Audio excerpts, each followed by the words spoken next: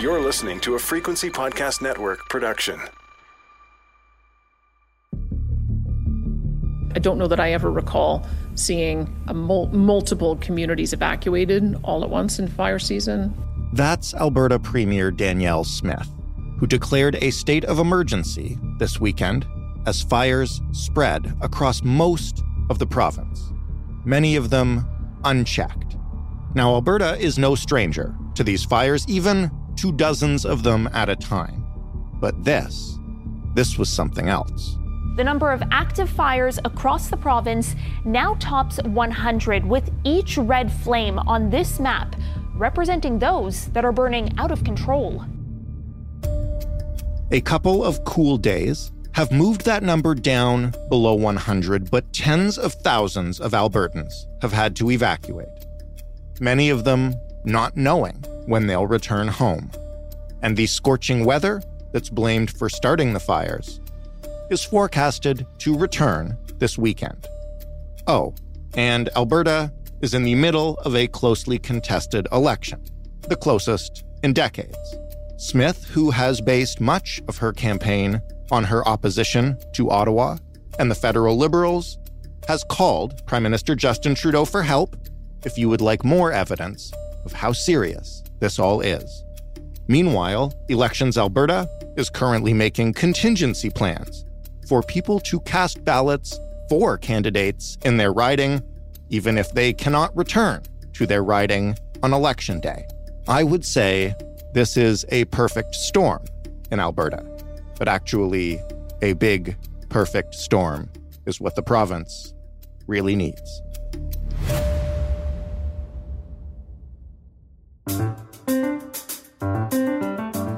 I'm Jordan Heath Rawlings. This is The Big Story. Courtney Theriault is a reporter with City News Edmonton. He's the guy we call when things start to pop off in Alberta, and that is certainly happening right now on a couple of fronts, huh, Courtney? Now that they are. The writers are busy at work on this latest season of Alberta and Alberta politics. Let's talk about, obviously, the fires. Give us a sense in the rest of Canada of the scale of this as we speak, which I should point out, Tuesday morning, Alberta time. How much of the province is burning right now? How many fires? Where are they? Just describe the situation. This isn't a term that I use very lightly with respect to the last couple of years, but it is safe to say that this is a fairly unprecedented situation. This isn't the largest wildfire season to date, but what makes it so unique is the number of fires sporadically placed throughout the province. So far, we've seen just over 400,000 hectares burn.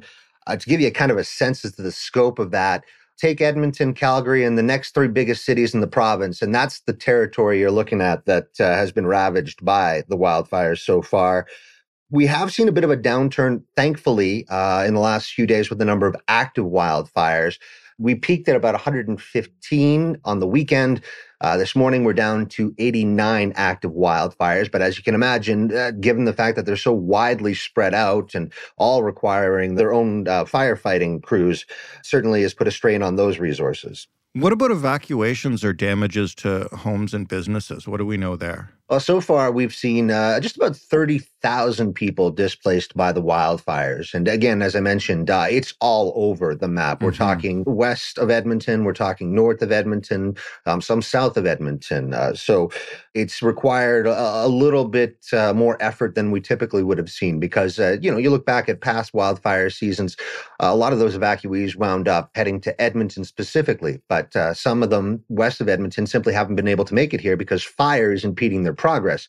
So they've actually had to go to Jasper in order to seek refuge from the fires. And yeah, I think right now we're looking at about 20 communities in all that have seen some sort of evacuation alert.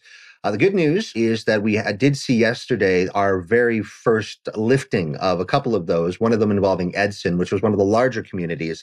They had about 8,000 people evacuated. And so slowly things are starting to return to normal there. So that's a good sign, but we still have thousands still out of their homes and a lot of confusion about information.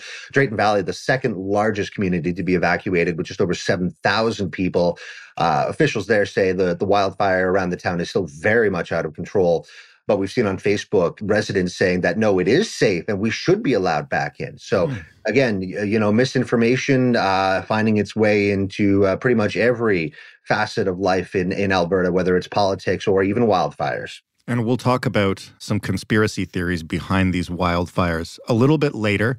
First, just to confirm, no deaths, no injuries yet. Is that right? Yeah, so the priority here, without question, has been, as the officials with Alberta Wildfire have reiterated time and time again, it's human life. And so far, we haven't heard any injuries and certainly no deaths.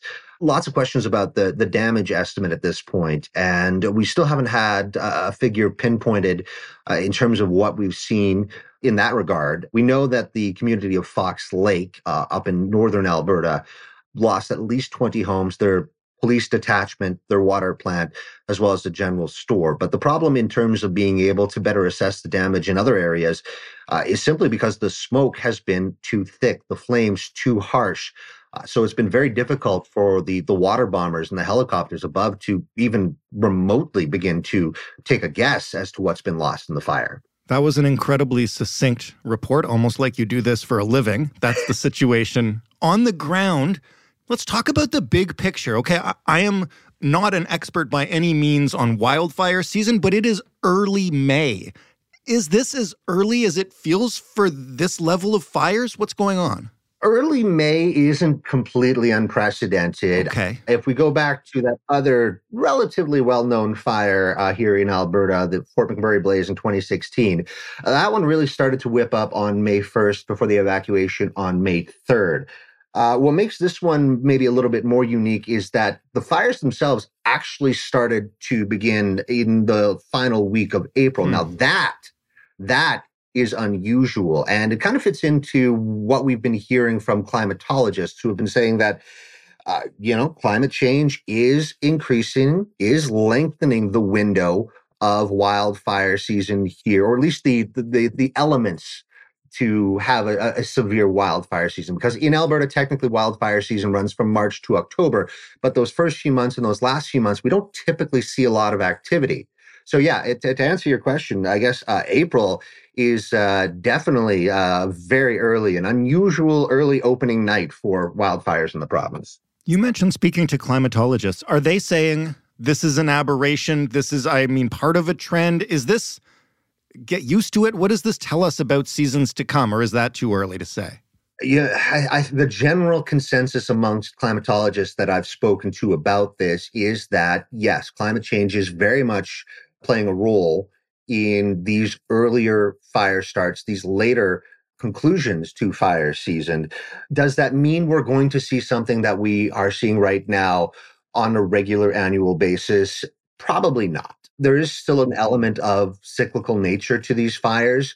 To put things into perspective, 2016 for the Fort McMurray wildfires, we lost about 600,000 hectares. 2019 was just a shade under 900,000. This year, as I mentioned, just over 400,000. But in between those other years, cumulatively, I think it might have been 400,000 for those other 5 years. So it just gives you a sense that there is still a cyclical element to it, but climate change does mean that we're seeing the snow being gone much earlier. Right. We're not seeing the vegetation green as soon as we'd like it to.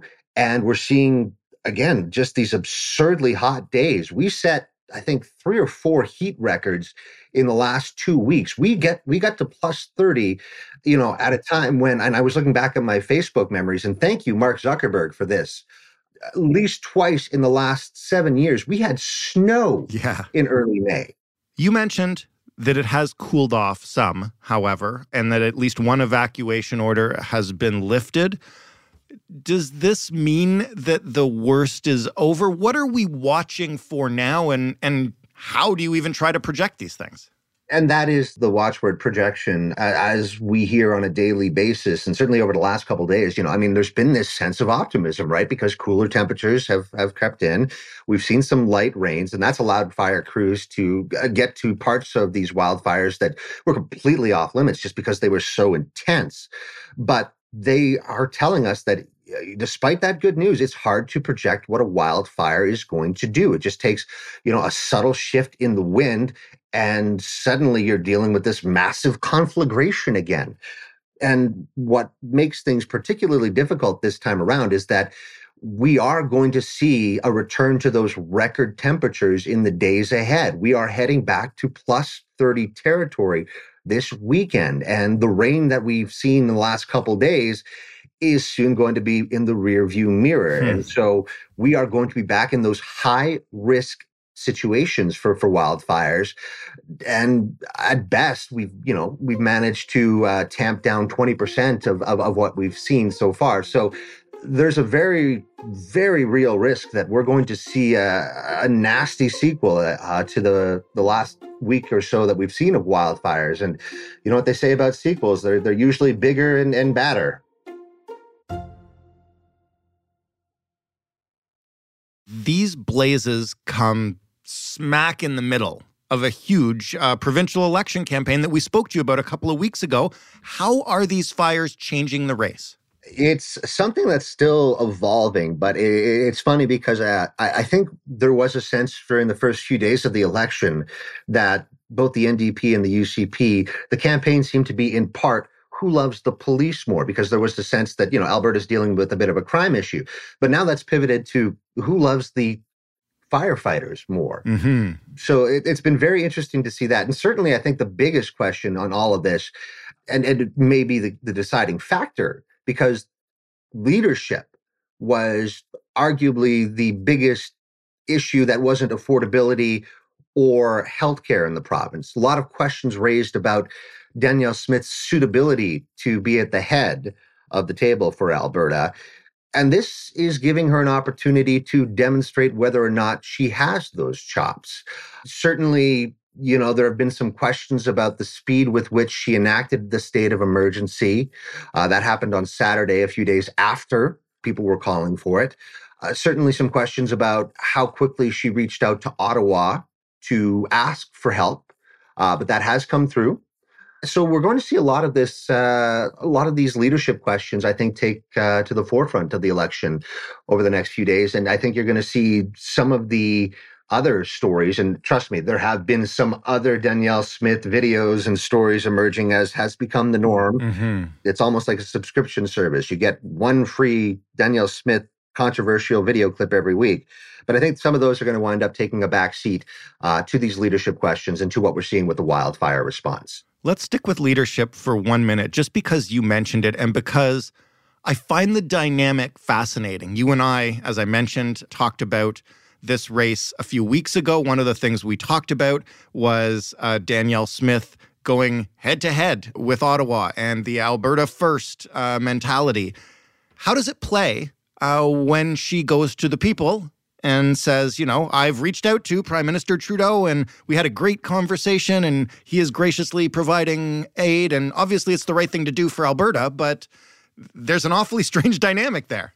Yeah, well, her catchphrase through the first few days of the campaign were the Trudeau-Singh-Notley alliance. And those are words that she hasn't spoken since the wildfire crisis has really ramped up. Because you're not wrong. They do have Danielle Smith and Justin Trudeau do have a very itchy and scratchy sort of dynamic between them. And so what's interesting about this is that you've got the diehards on either side of the partisan split whose minds aren't going to be changed by this, who are going to, say on the one hand, well, thank goodness the feds stepped in to help us out because Danielle wasn't. And then you have the other side of the coin. It's like, Danielle, don't reach out to Ottawa. This is against what you're saying. But then you have the people in the middle, right, who I think are not as hardwired to their specific partisan talking points. Right, who just want more firefighters to fight these fires. Yeah, exactly, right? I think there's just a sense that, we want what's best for Alberta, right? And so this is where that leadership element comes through in the election, which is if Danielle Smith gives up that rhetoric that she's had, her fight with Ottawa, and plays nice with them in order to, secure the safety and the resources that are desperately needed in the province, then that is something that I think will play well with those moderates and undecideds. Now, again, obviously, there's a lot more in the election blender that could change people's minds, but I would think that is not necessarily a bad thing for Danielle to change her tone and to be more amicable with Ottawa and Justin Trudeau. The other thing we spoke about, and you briefly mentioned it a second ago when we previewed the election, were the big issues simply being, affordability and day-to-day life. We didn't talk about climate change as a big issue at all. Is the tone different on that issue, either from leaders and candidates or from voters themselves, given that province is on fire? It's still early days, and it's hard to say how much the notion of climate change will truly impact this election. I would say it's unlikely to have an effect in the next several weeks leading up to May 29th, but will it be part of the broader conversation going forward? Absolutely. One of the talking points that came up here between the two candidates, between Notley and Danielle Smith earlier this week, before everything went to heck, was who has the better plan to get Alberta to net zero. And I think certainly that's something that ties into the climate change conversation. Of course, again, energy is still the leader here in the province, and it's still something that you have to tread with very delicately. I know we had the climate change conversation following Fort McMurray in 2016, and certainly it felt like there might be some momentum there. But, as that one faded from memory a little bit, the conversations around climate change cooled down a bit. And so there's certainly a chance that might happen here as well. So again, it's hard to say long term how that's going to impact it, but I would say for the sake of the election, it's probably not going to wind up, becoming a top 5 issue, maybe not even a top 10 issue. One more question about the election specifically. This is probably too early to ask, but I'll ask it theoretically anyway. We're talking about evacuation orders. We're talking about 30,000 people out of their homes. What happens if this is going on election day? Are there contingency plans? How does it practically impact the vote?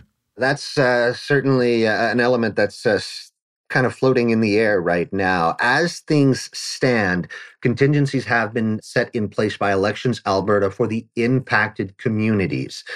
In essence, they would be allowed to vote remotely or in advance polls in the communities where they've been evacuated to. The election itself is still very much slated to go May 29th.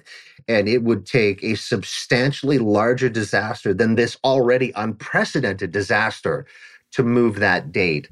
Premier Danielle Smith was asked about it. She said she's talked to Elections Alberta and the officials there telling her basically that it's not something that they foresee happening. So that's the short answer in terms of how it's going to impact the actual day of election process. I promised that we would get to this, being Alberta politics. There is some stuff on the fringes related to this election and these wildfires. You've dug into it a bit. Just tell us what's going on. Yeah, if there's one thing that Albertans love to do as a pastime, it's to engage in unfounded and wild conspiracies. And the latest and greatest hit is one that seems to suggest that the wildfires themselves were deliberately set. Now, there are a couple of different sort of threads with respect to this. One pertains to a prescribed burn that happened just outside of Banff about a week and a half ago. In essence, a prescribed burn, for those who don't know, is a fire that's set deliberately by firefighters in order to kind of burn some of the forest and to bring down the fire risk. Now, this happened close to when things kind of went wild. And it also was part of a Parks Canada promotion where they had some female firefighters taking to it. And so this has led some people to believe that these fires were set intentionally by woke feminists. Yeah, I know. Seems wild. Nothing surprises me anymore, Alberta or anywhere else, in terms of conspiracy theories. So, and then there's the other element to that, which is that the woke feminists started the wildfires in order to make Danielle Smith look bad, because there have never been wildfires in early May in Alberta, despite what the evidence suggests. Right, we just talked about that. Yeah, and it's interesting to me in the sense that the folks who are starting that conspiracy, who are often in the Danielle Smith camp, are suggesting, in essence, as I'm interpreting it, that the wildfires were started to make her look bad because she can't provide the leadership in order to steer the province through it. Again, it's just the half-baked conspiracies.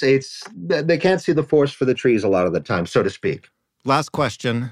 What happens now? I know we talked about the heat possibly returning, but combination of the campaign, which can obviously bring rhetoric to the fore, as well as this situation, how volatile is it covering the news day to day in Alberta right now? Probably no more volatile than trying to campaign during a wildfire. It's delicate on both sides of the coin, right? Because certainly you've got the politicians still out there making their platform pledges, trying to demonstrate to Albertans that their policies are the best for them for the next 4 years, while conversely not trying to appear insensitive to what's happening out there in these communities where 30,000 people have been evacuated. And it's the same for us as well in the news, right?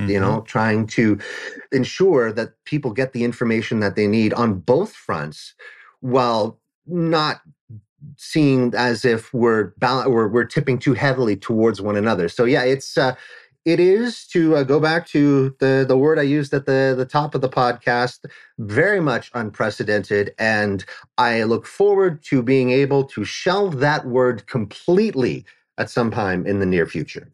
I will just add, as a closing note, our colleague Natasha Ramshahai, who is the chief meteorologist at City News Toronto right now, reports, this is where I am, reports that the haze in the sky over Toronto that's keeping temperatures down today is, yes, the smoke from the wildfires out where you are. So we are all in this together.